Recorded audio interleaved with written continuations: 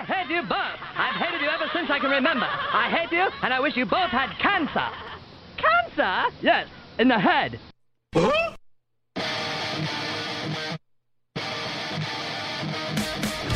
as mad as hell, and I'm not going to take this anymore. Pay no attention to that man behind the curtain. Are you telling me you built a time machine? Kind of a DeLorean? This is the Stupid Cancer Show. Uh-oh. Sounds like somebody's got a case of the Mondays.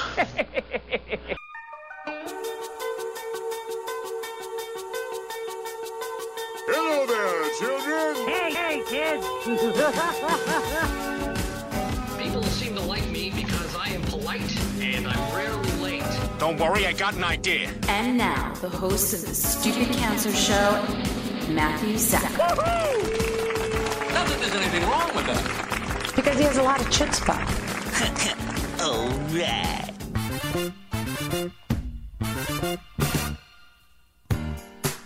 Hello and welcome to episode 377 of the Stupid Cancer Show, the voice of young adult cancer. I'm your host, Matthew Zachary, proud 20-year young adult brain cancer survivor, coming to you now from the Chemo Deck, our fabulous studio in downtown Manhattan.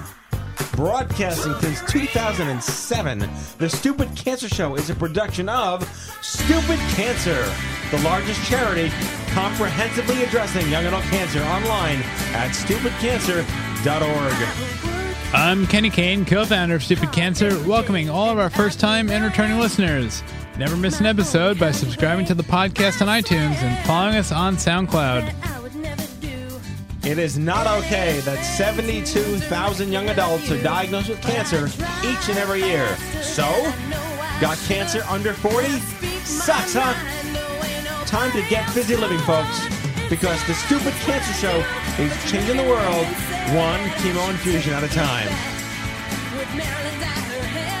Got a great show for you. My Breast Choice is a lifestyle blog and YouTube series that uses humor and honesty to explore the impact that a breast cancer diagnosis can have on a woman's body, mind, and soul. We're going to be joined by survivor blogger Aniela McGinnis to share her story, along with Elizabeth Finch, who is a survivor writer essayist in the Survivor Spotlight. Like I said, going to be a great show, and here we go. Hello, Kenny. Hello. Mallory. Hello. And Dr. Sean Shapiro. Hey. Fresh from near-death experiences. Yes. God, I envy and I'm scared by that. Yeah, just got back from Jackson Hole. It was a good time. I clearly, just you guys didn't know this, but Sean texted me a photo of the 90-degree cliff he jumped off of after he lived, instead of sending me, here's the cliff I'm going to jump off of now, which I'm glad he didn't. I should have just not responded for like 3 days just to see how you would have reacted. Exactly. That's intense, dude. Really intense. Good for you. It was fun. Yeah. It was on the bucket list, so I had to do it. And it's, I guess it's good to have a bucket list at, what are you, 30 now? How old are you? 29, almost 30. Yeah, okay, you're hitting it. Good. Yeah, you and Kenny, that's right. The big 3-0 coming up. Bucket list. Oh, my goodness, yeah. Kenny, you had a weekend, you did a little jaunt to Austin to our friends at Big Commerce. I did. My bucket list consists of ice and beer. So what did you do over there? For those listening, Big Commerce is the, what do you call it, the back-end platform that runs our shopping store? cart provider, yeah. I just talked about some upcoming mutual goodness. No, it's good. We really like them. We do. Maybe we start the Austin Half Marathon team with Sean and get them involved. Because I just said that. Yeah. There you go. That's how quick that happens. No, it really is. I was taken aback by how I was reaching out to companies that I would never normally think to reach out to say, how'd you like to run for us? And like, boom, they're already having like cage matches amongst their employees to figure out who can join our team. It's a good problem to have. Yep. Yep. Absolutely. And Mal, how are you? I'm just Ducky. You're not. Oh, Dandy and Ducky. I'm mixing it up. I'm going to start to read into why you choose different words every time. I like to keep people guessing. Well, for those of you that are following me, I'm on a crazy weight loss thing, and I went all plant, vegan, Metasaurus stuff, and I still got sick, which is ridiculous. Although, yeah, germs don't care about kale. They don't care about that. That's my new blog. Germs don't give a shit about kale. Nope. It's ridiculous. So I'll try to muscle my way through the show here. But we got some cool news. CancerCon nearly sold out again. So close. We're so close. Just only a few spots left. It's like that line that only a Gen Xer or millennial-ish might know from Total Recall. Get your ass to Mars is get your ass to Denver. Because you don't want to miss out. The waiting list starts very soon. Yes. Like less than 10 people away. And we have possibly 2 more patient scholarship initiatives launching next week on top of the one. So if you think you might qualify, what is it? Melanoma, Hodgkin's, and soft tissue sarcoma. Yes. If you have been affected by any of those, melanoma, Hodgkin's, or soft tissue sarcoma, you might be eligible to win a full scholarship to CancerCon. So go to cancercon.org and check your eligibility and apply. We get a lot of great people coming. We thank our partners for making this possible for them. Yes, there's also a big announcement, CancerCon related, the Get Busy Living Award. Oh, yes. The our annual Get Busy Living Award nominations are now being accepted. Was it getbusylive.ing? Yes, and there's 2 awards this year. It's not just a survivor award. There's also a caregiver award as well. Which is, I think, a great sign of the times. Not that we never didn't acknowledge caregivers, but to recognize that caregiving in that level of light is so important to who we are. Yes. It's a big deal. It's exciting. Yes. Toast Denver, we're closing in on our inaugural fundraising event in Denver. Yep, April 7th. It's going well. Tickets are selling, and it's going to be an amazing night at the Art Hotel. So even if you don't live in Denver, we'd love it if you'd consider supporting this event happening. You can go to toast.stupidcancer.org and make a contribution. And we're very excited. Yeah. Denver is excited about this too. Yeah, one great way to support the cause from afar is to sponsor an angel ticket which is basically just allowing a cancer fighter, survivor, or caregiver to win a ticket to attend the evening. It's a big deal. Yeah. That website again is toast.stupidcancer.org. And Kenny, you have a small little a route exploration excursion thing coming up. Minor thing.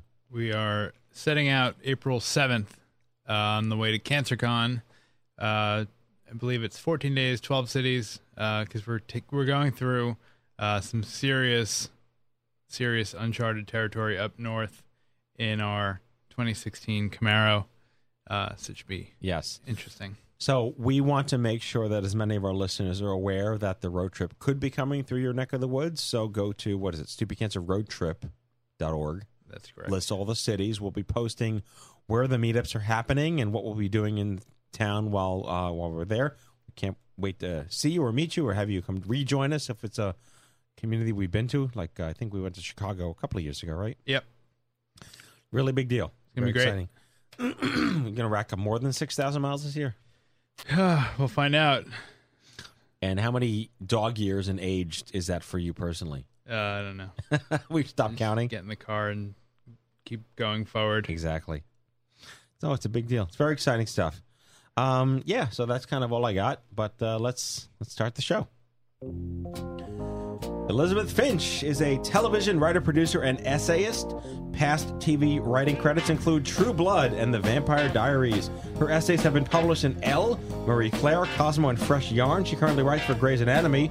And she wrote one of the coolest articles I've ever read called I Confronted My Doctor Who Missed My Cancer. I cannot wait to start speaking with this woman. Please welcome Elizabeth Finch to the Stupid Cancer Show. Hello. Hi, guys. How are you? I'm fantastic. How are you? So my first question is, how often do you have to correct people that your name isn't Liz with a Ziabith? Oh, I try not to bug too much about it. Most people in my life ends up calling me Finchy anyway, so I just sort of let it go. No American Pie reference there at all. No, not even a little bit. Not even a tiny little bit. I get it. I think I was first introduced to you when probably 80 grillion people from our community said, "You got to read this piece." It just spoke to the heart and soul of where our hostility may or may not need to be, or how transference can work to your benefit. And I had to talk to you about this because it's so interesting. I also like the fact that you write for Grey's Anatomy. We've had several of the writers on the show, and we work very closely with Dan Shapiro, who I believe also counseled to the writers as well. Dan's a personal friend. I've known him since he was diagnosed in the late 90s. So, and you know, I'm a pop culture geek, and I'd love to see cancer in pop culture not be Deborah Winger in terms of endearment anymore, and that's really compelling for us. And, you know, with Chasing Life and 50-50, there's been this sort of radical sea change in what we think viewers need to see versus what they might expect to see. How great is that? It's a big deal. And you're a part of that, so congratulations on everything. And oh, gosh, thank you. A very tiny, small part, but I'm really happy to be a part of it. Take the compliment. You don't know me very well. Yeah, so let's. I mean, yeah, Getting Cancer at Not 80 is who we are as an organization, and you were 34. And we typically ask our guests, what was your life like before you were 34? And you were just probably living the dream, or some version of that, perhaps. I was on my way to it. I was climbing up the ladder in terms of wanting to be a writer, wanting to be a TV writer specifically, and the writer's strike hit, and I was still an assistant on True Blood, and I was running around like the rest of my assistant friends going, how am I gonna make ends meet while the writers who are in the guild sort of shake this all out? How is that going to work for me? And I was really frustrated one day, and I went hiking to just sort of get my energy into a healthy place, and I twisted my knee as a freak accident, and I cracked my kneecaps in half, and I tore some cartilage, which was super painful. And it started me on this crazy trajectory where for several years they were trying to figure out what the heck was wrong and why did all the typical fixes for someone my age and my abilities, why it wasn't healing. I did 4 different types of surgeries, and we tried to be as minimally invasive as possible, but all the while I kept having this nagging feeling like something isn't right, because all the things they kept saying typically would fix it weren't fixing it, to a point where I finally said, guys, we have to do something. And I went to several different doctors all over the country to say, hey, are we doing the right thing here? And it finally came to pass where they said, you know what, like I had one surgeon who ended up being, as part of the article, ended up being someone who threw his hands up in the air and just said, I don't know what to do with you anymore, in a very dismissive way. But I still was someone who only had 17% of cartilage in my knee. And that's not normal for somebody my age. I was 34 at the time. So I was super frustrated, and I kept going to a couple other doctors saying, guys, I have to get back my life. And at a doctor, I had to be flown out to Iowa, because there was a guy who agreed and said a knee replacement was the only seeming solution at this point, even though it was pretty radical for someone my age.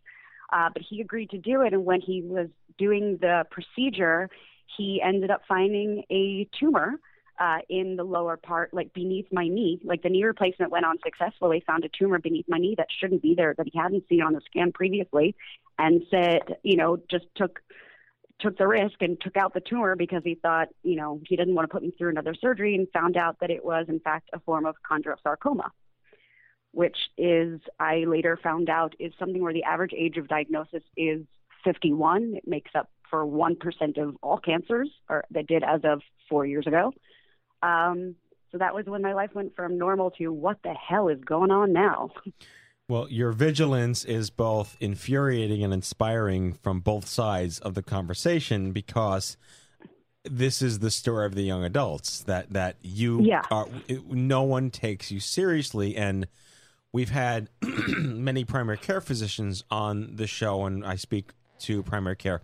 And where is the balance between, well, you're 0.1% of 1% of people that might get cancer versus I have to be super literate about everything that happens to you, and what does it mean when you're not 80 and keep going back to the doctor over and over again versus it should, if it's fine and they fix it, it's fine. But you're telling my story and the story of millions of other people who just are not taken seriously. Maybe not the first time, which could be a little leveraged, but the 10th time, maybe, yes. So exactly. And I understand, in retrospect, I understand why I still remain like such an atypical profile. But what happens, unfortunately, and so many men, including yourself, have the same story, but this curious thing ends up happening when you are a female, that you get labeled more so than men as the hysterical one. Yep. You come in the third time, you're someone who just needs a good cry, who needs a little patience, who maybe we should give you, as it was prescribed to me, that I couldn't walk up a flight of stairs as a 34-year-old. I don't need antidepressants. I need antidepressants from dealing with you, doctor, who won't listen to me. But the problem is not my emotional state. And if I'm crying in the office, it's not because it's because I think there's something bigger going on here and you're not hearing me. Right. And one of the terrifying things that I've found along in my research is how often women in particular are given, when they're complaining about pain, whether it's in the ER, whether it's in their doctor, they're given sedatives instead of their male counterparts who are actually given pain medication. Because the idea is it's an emotional thing for women. There must be something wrong with your squishy little heart. It's not the fact that you have cancer growing in you.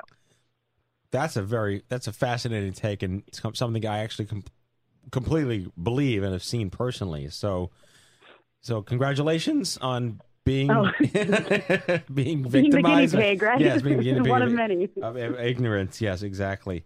So all right, so you finally get the knee surgery, and that's when So your early detection, early detection was knee surgery. Yes, good job. Your knee's fixed, but you have cancer in both your. They removed it from my tibia, but I also had it growing in my spine, and because they had attributed all the back pain that I'd been experiencing the last 2 years as well, obviously, because your knee has been jacked. Of course, your back is going to hurt. Right. So they found chondrosarcoma that was hanging out in my lower spine as well. So all right, so you're doing your thing. Life is wrecking everything because you don't have a diagnosis. When you're finally diagnosed, did you have a sigh of relief and then a holy shit moment? There actually was, bizarrely enough. I mean, it was, and I think other people have experienced this too, of, okay, first is, I'm not crazy. I'm not as crazy as they've made me feel all of this time. There is something. And then later it hits the, oh, crap, this is something I actually have to fight and deal with. And I was in so much pain about my knee, and the recovery of that cancer at the moment almost seemed secondary to, oh, first they fixed my knee, can I go hiking? And then the second thing is, oh, hold on a second, we have to talk chemo. Right. So it was all a big bag. But, yeah, there was that relief of there's something the thing that I've been telling you all along is true. And then we had to deal with, oh, I hate what's true. Right. So let's talk about that then. Once you knew it was something bad, did you stay in Iowa or did you go home? What were the decisions that were happening then? I was very strange in that I kept it a secret. My mother was there. I had friends that were there, and for some reason, my brain put it in a category of this is not something I'm going to tell anybody else other than my doctors. It's part of me. I still can't explain it. It took me a very long time to communicate it to other people.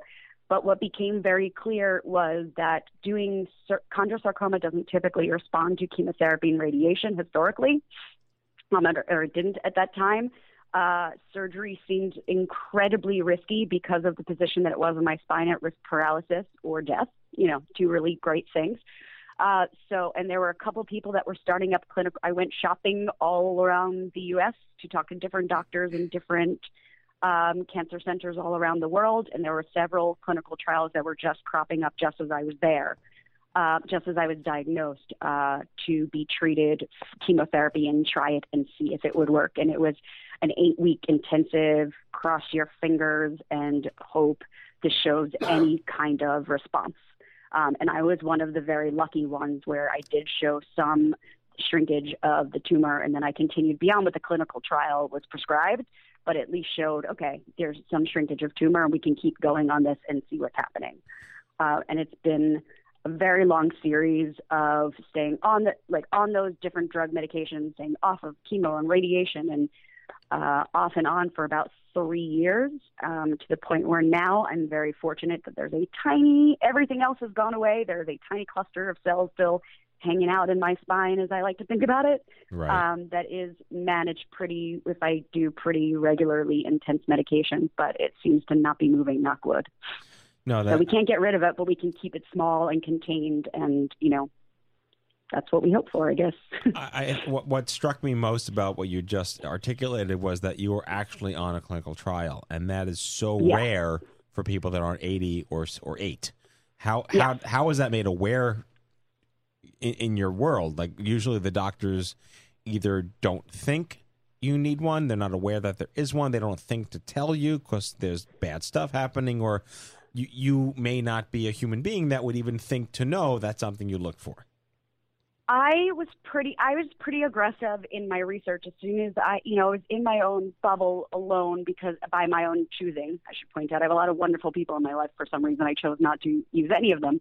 And I just went into a crazy workaholic research mode and went to every single cancer center I could find and asked them questions and asked them who was available for clinical trials and what would they do. And every doctor was saying, oh, well, chondrosarcoma, you never use that for clinical, you never use chemo for that. You never use chemo for that. And I would keep asking them, is that still true? Is that, this is the last statistic I saw, is that still true?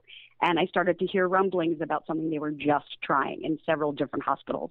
So I just showed up on their doorsteps and went into their rooms and asked if they were the ones doing the clinical trial. I was a kind of a crazy person, but I was a crazy person in the name of finding out from as many different current databases as I could get my hands on.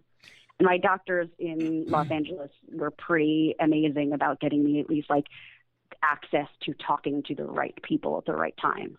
I love that you. And it was just a matter of luck. No, you're right. You very cleverly channeled your inner Woodward and Bernstein to do all the reconnaissance necessary. I mean, yeah. You're a writer, producer, essayist, but do you have like that? It sounds like you have a journalist bone, at the core of your curiosity. I have an absolute curiosity just about human nature and human behavior, and I really am stubborn in terms of I don't like being told no. And if somebody says there's one thing I can't have, that's the one thing I want to insist on having. And it's in some cases it's not an honorable quality, but in this case it paid off because I just wouldn't stop because it didn't seem like there should only be one answer. I genuinely lucked out in that there was something cropping up just as I was experiencing this. Otherwise, I think I would have immediately done the surgery. And this cancer was not far gone enough where we were able to say, let's risk it these 6 to 8 weeks. Let's see if we get any kind of results. So one of the elephants in the room for young adults, I always have to explain when people say, well, why just young adults? Don't we matter too, Granny? And I was like, yes, everyone matters, but we're just different. And the defining factor as to what gets people to say, oh, of course, is fertility. That chemotherapy and clinical trial, like they can jeopardize your reproductive health. Was that something you discovered on your own, or was it not even in the rhetoric of anything? When I signed on to do the clinical trial, it was one of the first things that they pointed out to me, which I know isn't the case for other people, and that's unfortunate. For myself, it was pointed out, and it was I was always somebody who I thought in the back of my head, I never really wanted to birth children that I would want to adopt sometime at some point in my life. And I was fairly certain that was the path I was going to choose, but it wasn't until there was a doctor in front of my face saying, do you want to take some time to preserve your fertility, or do you want to chase after this thing that you can have right now, that it became very clear of, yeah, I want to chase after the thing that's going to stop the cancer growing in me. And I know other patients who have had a very different experience, that choice has made it very clear of what they want and what they're willing to do to preserve that opportunity. For me, it just became crystal clear that wasn't something I was interested in preserving or needed to preserve. Right. And so, I first of all, it's a very admirable choice when you're staring down the barrel of your mortality. And you're right. There are many women who forego treatment starting immediately to go through the 12-week or the 3-month or the 10-day process, but their cancer will have accelerated in many cases, and they wind up getting a more aggressive stage, all to guarantee their own right to be a mom. And this is one of the major legislative issues that we're following on the back end from a payer perspective. It's not covered. Right. Even if you're made aware of it, you can't afford it. So what good is it at the end of the day? But I think it's a very noble and brave decision you made. But there are certain instances where women aren't even given the choice. The choice is made by the doctor. Not. No. So. No, which is infuriating because they don't, there's a long list of side effects of any kind of medication that you're going to take. They don't go over every single headache that I might incur, but but that's not a headache. That's your future, and that is your whole body. And it just goes to an overall perspective that I think in addition to doctors and all people in the medical field and outside the medical field who aren't as well versed in what is different for a young adult cancer. There's also people who are less inclined to spend more time with what are specifically a woman's experience. And it goes from everything for how we treat pain and how women and men respond to pain differently, how they articulate it differently, to what goes on in their bodies and what we feel is necessary to preserve in them. Very well said. So somewhere between you choosing to keep your diagnosis in secret and when you wrote the Elle article, people must have eventually found out what was going on. Oh, yeah. I mean, I kept it until there's a difference between being secretive to me or being quiet about it and private about it to being a liar. And I pride myself in not being the liar. That I kept some things quiet, and in typical Hollywood fashion, when it became clear that I was going to have to amend my work schedule and do things, I called my agents first. I believe my agents were the first people to know I had cancer. Okay. Which is terribly bizarre and messed up, but they knew, and then my boss knew at the time. And then eventually I knew that the side effects were going to render me bald and sick looking. And that was a point where I was really committed to the specific treatment I was on and was ready to let people in as I saw fit. But for me, it was very much a process, and for me, and accepting the reality that was happening for me. And I've caught a lot of flack in retroactively, but I understand that too. No, so we have 5 minutes left. I could talk to you for 2 Sure. hours. 2 hours, I could talk to you for 2 hours because this is so compelling. Anytime. No, I'm serious. And I'd love to meet I am you. too. I come to LA a lot too, so I'd love to meet you in person. But so fantastic. So you write this article, which is clearly hitting a nerve for so many people. I was misdiagnosed for 6 months personally 20 years ago, so I hit a nerve Unreal. with me.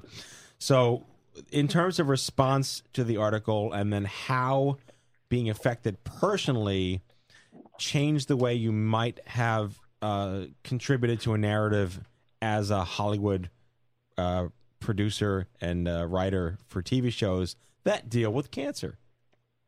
Remind me of your first question. No, the first question was like it was the ultimate mic drop. I confronted the doctor who missed my cancer in Elle magazine. Yeah. That's a big deal.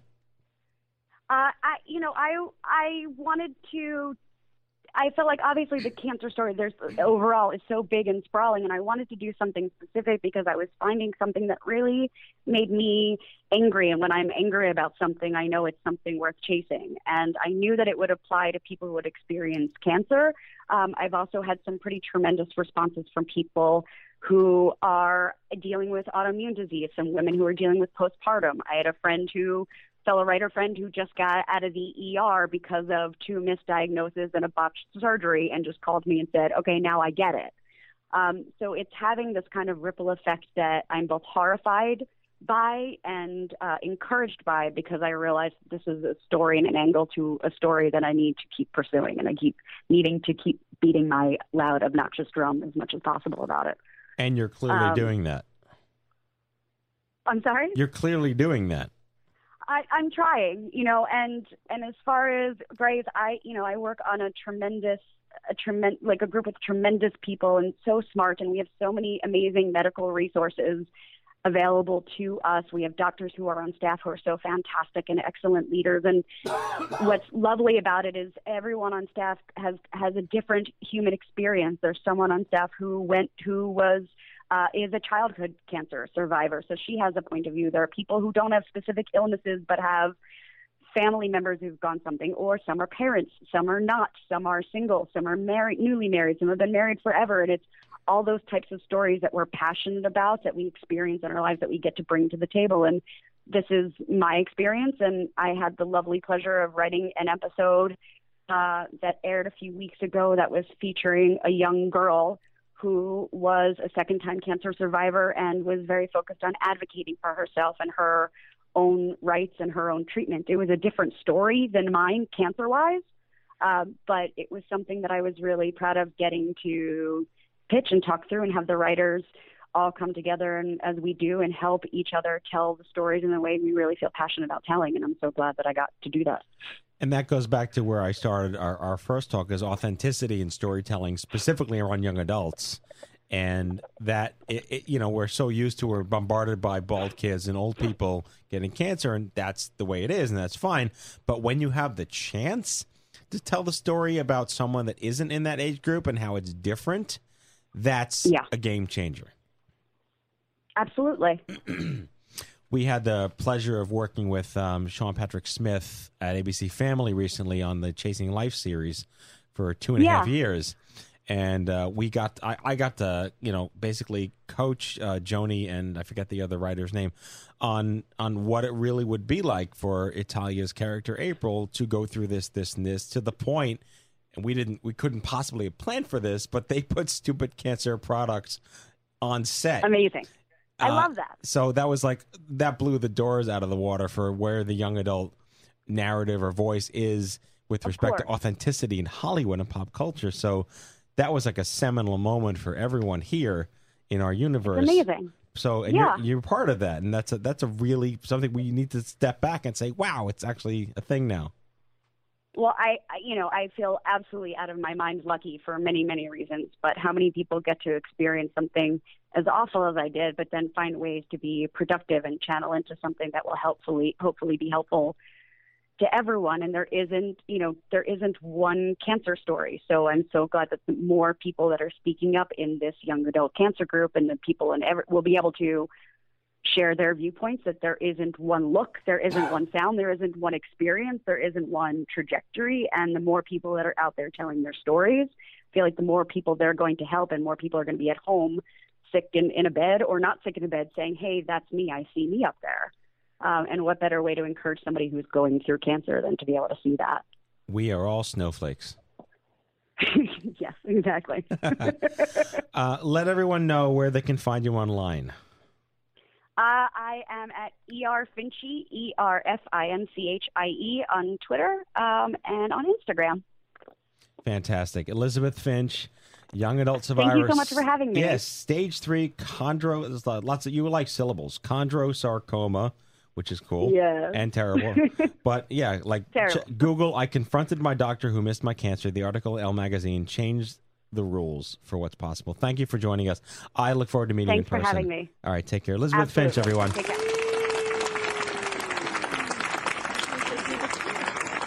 All right, and now the news. Hello, I'm Kent Brockman, and this is Eye on Cancer. Just the facts, ma'am. Head on over to events.stupidcancer.org. That is events.stupidcancer.org. Sign up for meetup alerts and never miss an event again. If you'd like to learn more about hosting your own Stupid Cancer meetup, visit stupidcancer.org/meetup. All right, Matt, we've got some events happening. Just one to be exact, in Anchorage, Alaska. Well, that's good news. Yes. No one should face cancer alone because isolation sucks. Download Instapeer for iPhone, iPad, and Android. Create your account and instantly start chatting with someone just like you who's been there and walked in your shoes. Join our community of thousands of cancer patients, survivors, and caregivers right now on your mobile device. Instapeer. We launched a newsfeed aggregator on Tumblr for all the articles, blogs, and stories we couldn't possibly have the time to post on social media. Check out what we're reading 24/7 and don't miss a beat. Subscribe over at stupidcancer.org/feed. For young adults, clinical trials are a red-hot mess. So, we are throwing our hat in the ring to make some sense of this madness. Introducing I Am Not a Trial. Real young adults, real faces, and real stories plucked straight out of our own community. Watch the entire video series at IamNotATrial.com. Support our programs and services by heading over to stupidcancerstore.org. You'll feel great and look great in your new Stupid Cancer gear. That's stupidcancerstore.org. Be proud. Wear Stupid Cancer. And that is your Stupid Cancer News.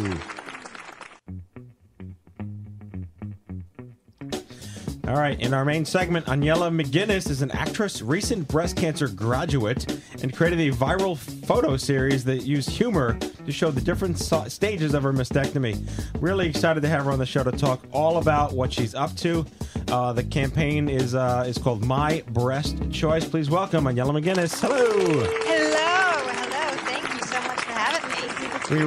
We were debating the origins of your name. Yes.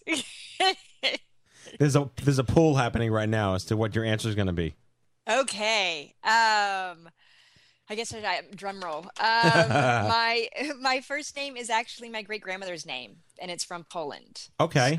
So it's my mother's grandmother's name. So there's no tilde. It's Aniela. Aniela. Yes. Aniela. Aniela. Got it. Well, yeah, the tilde was a bit of a conversation. And I'm used to people never pronouncing it correctly, so I just kind of answered anything. I'll just call you. How about I call you McGinnis? I'm used to that too. Was that yes, your kind of like your college nickname? Hey, McGinnis, get over here. And we're getting close to St. Patrick's Day, so That is true. I feel like that's appropriate. We can channel some green beer during our interview. Oh, nice. Yes. So thank you for coming on the show. I'm really excited to talk to you about this. I was really taken by everything that you're doing. You know, we don't really look at breast cancer as like pink in October. We're equal. You know, the democratization of the lack of ribbons and colors that are way too prevalent in everything we think about. So it's good to have a breast cancer story, you know, as the spring is starting to happen in the end of February when nothing is pink, which is great. Yes. So, and we typically see lots of people agreeing that, you know, the pink nausea and all this nonsense. But I get the gist from everything you're doing, as disruptive as it is. You're on that page too. Yes, completely. Yeah. Completely. So let's start with your story. You have, regrettably, or for what it's worth, you've been on both sides of the coin. You've been a caregiver to your mom who was diagnosed with ovarian, and then you yourself, after your mom passed away, got breast cancer. Yeah, a year later. There's no contest in this world, but that's pretty tough. No, exactly. And I don't want to be the winner of that contest. Right. They have a really bad life. Yes, but the funny thing is, not funny, haha, but funny, I've talked to other women who've had this exact same story where their mothers died of cancer and then they got cancer the year later. It's amazing. So I'm not alone in this. There's many of us out there who have crazy stories and they're exactly the same. One of the most poignant things I can mention right now is that my co-founder, Kenny, who's here on the air, was 17 when his father was diagnosed with testicular cancer. So at the DNA of Stupid Cancer is the young adult caregiver to their parent. Yeah, And- which sucks so bad. Yeah, I know. It's the invisible children cancer story of America is when you're 17, 18. I mean, you're just so young and you have to be there for your mom and your dad when maybe you should be there for your mom and dad when they're 80. And not 40. So And your friends don't get it. No. Because you become your parent's parent. Yes. When you're caregiving. Mhm. And I found a lot of anger with that. I don't know if you guys found it as well, but I know I was angry to have to be the caregiver, but I couldn't say it because my mother had cancer. So how can you say that you're angry because you don't have cancer? Right. And then you get the guilt for thinking that way in the first place. Yeah. It's you belong in the club. You're here with us. Yeah. So. And I got it on both sides. Yes. I'm fully in this club now. Can't get rid of me. Oh my God, I'm going to get some tattoos on your arms or something like that. Mm-hmm. So then at 32, how were you diagnosed with breast cancer? Was it a fluke, a self-exam? Was it, what happened? Because you're not getting mammograms that young. Well, I was. Oh, I found out that I had the BRCA1 mutation when I was 26. Oh, While my mother was still going through ovarian cancer. We decided, you know what, let's get tested. And so I started getting mammograms and MRIs done every 6 months. So I started early, but I never thought I'd actually get cancer. Like I just did this because I was supposed to. Right. Because that's what I'm a rule follower. So I'm like, all right, I'm supposed to do this. But I never thought I was going to get cancer, ever. I thought it was my mother's disease. And after she passed away, I was like, you know what? I'm going to get a preventative mastectomy. I was still a little younger than they recommended. They were saying 35, but I was like, you know what? Let's just do this. I want to start my life. I feel like I'm on hold. Let's just get this done. And I decided, I'm like, let me get my last MRI for old time's sake, because I'm not going to need these anymore. Famous Why last not? words. And they found it on that one. Yeah. So I got diagnosed with cancer 3 days prior to my scheduled appointment with the breast surgeon. Did that come in handy or was that weird? It came in handy. Other people, their reaction is like how horrifying, like, oh my gosh, what bad luck. And in all honesty, it just confirmed my choice. Where I was maybe 80% sure I wanted to do it. And after being diagnosed, I was 100% sure. Right. And so that for me was a huge benefit. And I was diagnosed and didn't have to make any phone calls for doctors. I already had everyone in place. I already had spent the time finding what breast surgeon I wanted, what reconstructive surgeon I wanted, without the pressure of that ticking time bomb of like, oh, I have cancer. So I got to do it at a very leisurely pace and kind of, shop around, like really figure out who I wanted. So when I got diagnosed, I just sat there and waited for the next 3 days until I showed up to my appointment. I think what's most intriguing to me in this story is that you are made aware of hereditary risk, and that is not very often discussed. Yes. So kudos on having a great doctor. I mean, was that something that you and your mother discovered on your own, or was it brought to your attention? It's hard to remember back at this point because it's been about 8-9 years. But I remember us hearing about the mutation. My mother just figured she had it. My mother had had breast cancer, she had had skin cancer, and then she got ovarian cancer. And so she just assumed she had a genetic risk for cancer. And she was with UM Sylvester, which is a research hospital. And so she figured that if she got tested, she already assumed she was positive, but if she got tested for the mutation, insurance would pay to have me get tested. Where otherwise, it's a really expensive test. Got it. So she got tested, came back positive, and then I got tested at the same hospital and came back positive. So it was thankfully to my mom going, you know what, I want you to be able to find this information out. So this was many, many years ago, and yet you took advantage of the early internet to start documenting things. Yes. You took the risk that YouTube might become something one day. Yeah. And so what I mean, I think that's such a sign of the times because, we talk about my diagnosis in the 90s. We didn't take pictures back then. Like cameras were like this foreign object that you took to Disney World or something like that. So, but even like 10 years ago or 9 years ago, no one would have necessarily thought, oh, selfies, because it didn't really exist back then. But you decided to have the chutzpah to start documenting all of this. Can you tell us about that decision and how it went? Yes. Well, it's funny. That first moment when I actually, because I've videotaped myself 2 hours after my mom died from cancer, talking about it, saying, okay, my mom's dead. This is how this feels. And I was only doing that because I decided I keep having these random attempts of like, oh, I'll do a video blog. And then I realized it's a lot of work. Yes, it is. Post-production is a bitch. Yeah, I'm like, oh man. But I had just, for my 30th birthday, I went and did a silent meditation retreat for 10 days. And I was like, I'm going to document this. And in the midst of that, when I came back out, the day I came out from that meditation retreat, I found out that my mom had chosen to go into hospice. And she quit doing all of her treatment.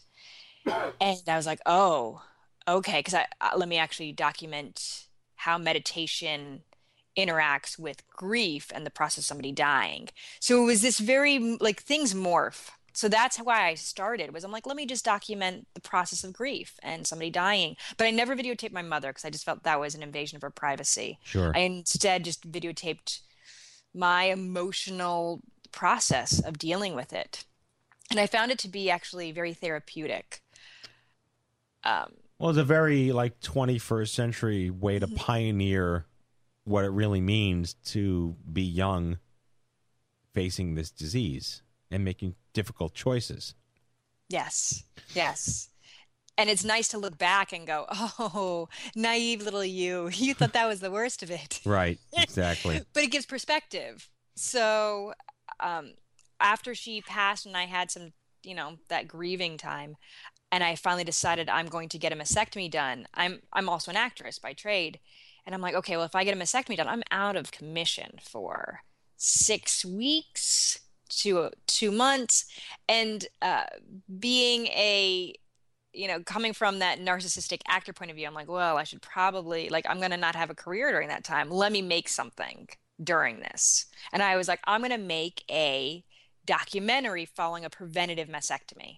So I started videotaping, just dealing with the idea of getting a preventive mastectomy. And I just kept recording stuff, not knowing, if I would use it or not. And then I got diagnosed with cancer. So that's kind of how it happened. Wow. Was I was in the process of thinking, oh, I'm going to document this for this random documentary I'm going to make maybe one day. And it turned into something completely different. But you kept going. I kept going. I just kept going because I figure, what's the harm of recording this? Even if I never use it, right. What's the harm of it? But it's just so generational to me how we, and I assume I'm 40, I'll be 42 soon, but what I'm finding in the Gen X millennial space is that there is so much more openness to humor, and that makes a lot of people uncomfortable in some places, like your mom or your dad or whatever. But at the end of the day, this is how we're choosing to deal with it, and we now have the tools to let that exist in the public space. And a lot of what you write about, like one of your blogs is called The 5 Weird Reasons I Love My Mastectomy. It harkens me back to a woman named Geraldine Lucas, who wrote for Lifetime about breast cancer, but she wrote a book called Why I Wore Lipstick to My Mastectomy. And it just why are you even telling me these things? I don't want to know these things. But the whole book is laughing through, tragedy and how she was taking ownership over things she didn't have control over. And I see that in everything that you're doing right now as well. And you're clearly an actress. You clearly, the public spotlight is your place to be, and it resonates really, really well. Yeah, I feel comfortable there. And I found, though, for me, a big part of it, when I finally really got into it and got through the idea of, I'm going to do this because I'm an actress, but I realized I'm going to do this because there's nothing else out there that resonated with me. And I'm like, I'm going to make something that I would have wanted to see, which is why I came up with the photo series. Because when I was looking for mastectomy photos, they were all either the medical photos of, headless women, just their breast under fluorescent lighting. And it was a hard pill to swallow that this is what I was getting into. Or they were the black and white, very somber photos with a woman with a rose up against her scar. And I appreciate those photos. I appreciate women doing that. But for me, it didn't speak to me. Right. And I found that I was more scared after seeing those photos, and I wanted to turn away more than I actually learned or felt better from them. So I was like, you know what? I'm going to show that there is humor and there is joy, and there is while there's tragedy, there always lives joy at the same time. We just have to look for it. So let's then talk about that. So tell us more about some of the specific projects that you've been working on ever since. So you were an internet success in the sense that you accomplished what you wanted to, used a new medium to get it done, and you now have been channeling that to your benefit. You're owning what you went through clearly, but what's been the takeaway to all the people who have become your fans? The takeaway. Well, in all honesty, this photo series that I made, it went internationally viral, and I found it very interesting because nothing changed within my own life. And I was like, oh, this is really interesting. So why make something? And I realized it was because I enjoy talking to people. And that's the greatest thing that came out of this photo series is I talk to women and men all over the world who are going through this or about to go through this. And I'll give them my phone number. I'm like, here you go. Let's talk. Or we'll Skype. I just talked to a young girl who's 16 and in Ireland who has a very rare form of cancer. And we could talk about how much this sucks and the fun in it and the jokes and the laughter and realizing being bald. And so that I've been enjoying. I've been enjoying making these friendships with women who are going through one of the most extreme moments of their lives and being able to show them where to find joy. Like, it's okay. I can't tell you if you're going to be okay, but I can tell you that the experience of it is okay. There's nothing to be ashamed of. Feel what you're feeling, feel sad, feel angry, and then also feel joy and laugh and look in the mirror and realize how ridiculous it is that we look like a thumb. And that, yeah. I found that there was so much joy in this experience of cancer. I really did. I relate it to, because I personally really didn't care for the term cancer survivor when I got diagnosed. Mm-hmm. And I remember the first time somebody called me a cancer survivor, I almost was like, screw you. How dare you call me that? Because for me, it felt like there were only two options with it. It was either you're going to survive or you're going to die. Right. And is that why you use the word graduate, breast cancer graduate? Yeah. So instead, a friend and I, who I met because she was referred to me because she got cancer, and we were talking about it, like, what else could we call ourselves? And it came up with the term graduate, breast cancer graduate. And it's very much like college. You meet other breast cancer graduates or students, and it's like going to the same college. You're like, oh my God, you went there too? Oh, what major did you have? Right. Oh, I majored in breast. You majored in prostate? Cool. And instead it changes into this idea of what can you learn from it? These courses that we're taking of cancer, and how am I going to use this knowledge to better others and better the world when I graduate from this? And if I have to go back and get a second major or get a bachelor or a master's degree or PhD, there's nothing to be ashamed of in that. I'm learning something new. I'm furthering my education. And if, heaven forbid, I don't complete the major, it's not taken away from me. That title doesn't get revoked. Well, it goes back to the Stuart Scott quote and many others like him, where the gist of it was not about how long you live, it's how you live and what you choose to do while you're living. And we all have an expiration date, and that's kind of cliche to say here on the Air on a Cancer Show, but it's true. And we're always going to wait for the other shoe to drop, and anxiety and follow-ups and things like that. But you're really owning your story. I was hoping you could talk more about what you're currently working on. You said you're editing a documentary film. Yes. Is that a new project? Yeah. While I was going through cancer and chemo and my mastectomy, a friend and I co-wrote a one-woman show, which I performed while I was on chemo, that used the footage from that I had captured. Like, I recorded myself finding out the news that I got cancer. Like, I hit record and had that footage coming out of surgery. And so we put all of this footage together of my doctor's office dance parties at every chemo, and we interspersed it between sketch comedy, because I come from improv background. So we used sketch, we used stand-up, and we used these videos and made this one-woman show that isn't a normal narrative. And now we end up filming it, and we're making that into, the best term for it is documentary, because it has that footage of that from being diagnosed and the process, but it also contains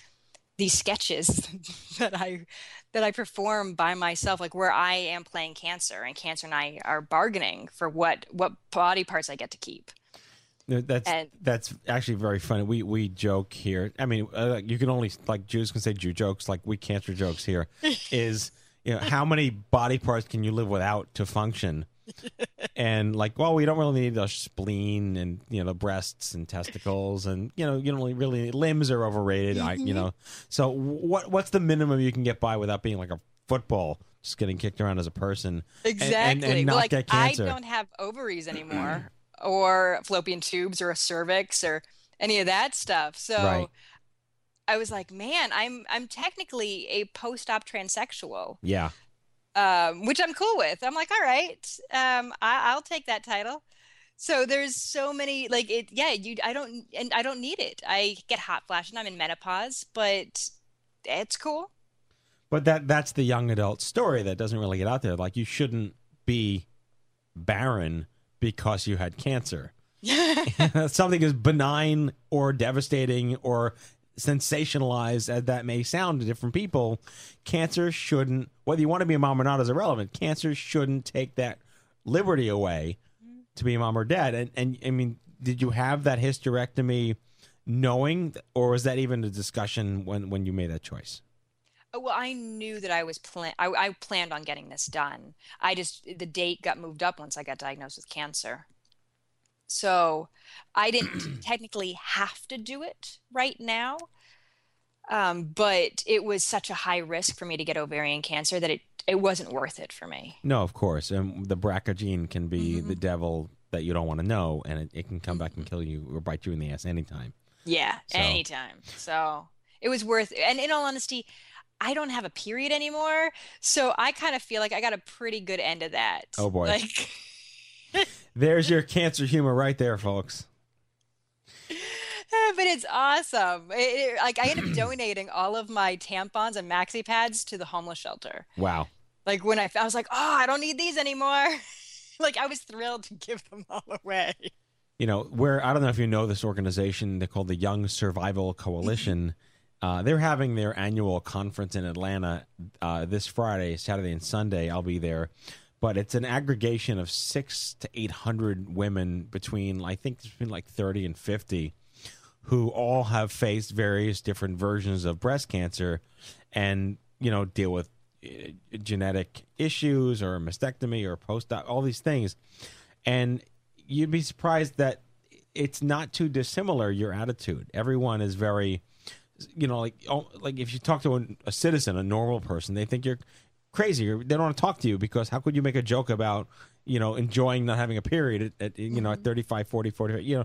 But that's our culture. That's who we are. That's who you're part of. And you embody it so well. I guess we have about 2 or 3 minutes left. What do you want other women to know? Or what would you say? And again, another cliche statement, but what would be your marquee byline for women to know what you've chosen to do and what their options are? Oh, goodness. Well,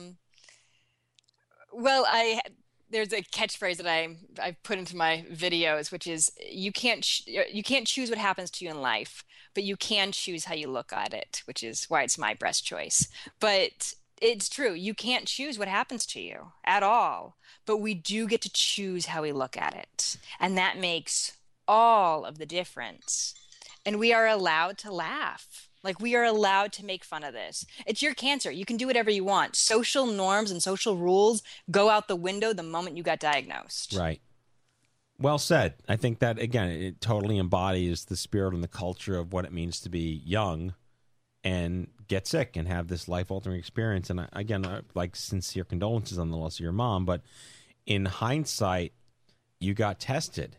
Mm-hmm. And, you know, you were vigilant to the extent of almost like happy ignorance or happy denial, which is amazing. And then boom, you know, but it all wound up serving you because it was detected. Mm-hmm. Completely. And I'm glad my mother didn't get to see this, to be honest. Yeah, I mean, that's a difficult discussion to have to begin with, but yes. Well, I'm really inspired. I hope to meet you one day. Yes, I know we will. The Cancer Circle's small. Yeah, I mean, I don't know what you should come to CancerCon. Come to Denver and hang out with us for like 3.5 days in Denver at the end of April. No, I was born in Denver too, so I haven't been back since I was like 3. Oh, we're in love with the city. We're in love with the city. I need to get out there with you. And you guys are in New York, correct? Yeah, we're in New York. So anytime you're in town, just I'll be there next week. Oh, well, look at that. Well, maybe we'll see you next week. All right. All right. Well, awesome. Thank you so much for having me. I really appreciate it. Great. So Aniela McGinnis, actress, recent breast cancer graduate, creator of our video series. She is the lead on My Breast Choice. Give us a URL or a website. It is mybreastchoiceshow.com. And as well, you can go to facebook.com/mybreastchoice. And YouTube is youtube.com/mybreastchoice. And then I do Instagram, which is Aniela McG. Yeah, that's everything. The whole circle. Thank you so much for joining us. Thank you so much for having me. I really appreciate it. Okay. Take care. Thanks. And now it is time for our closing sequence. Prepare to activate. I hear there's rumors on the internets. You ever seen a grown man naked? And so, to all of you, a fond farewell. Hooray, I'm helping. You are a meathead. Oh, Magoo, you've done it again. That was so terrible, I think you gave me cancer. Okay, folks, that's our show, the 377th episode of The Stupid Cancer Show. Never miss an episode by subscribing to the podcast on iTunes and following us on SoundCloud. I'd like to thank our guests, Elizabeth Finch and Daniela McGinnis, for joining us on the show here, broadcasting since 2007. The Stupid Cancer Show is a production of Stupid Cancer, the largest charity comprehensively addressing young adult cancer online at stupidcancer.org. Coming to you now from the chemo deck, and on behalf of my whole team here at The Stupid Cancer Show, we hope you had as much fun as we did poking the stick at Stupid Cancer. Thanks for listening, and we'll see you back here on the next exciting podcast of The Stupid Cancer Show. Goodbye, folks.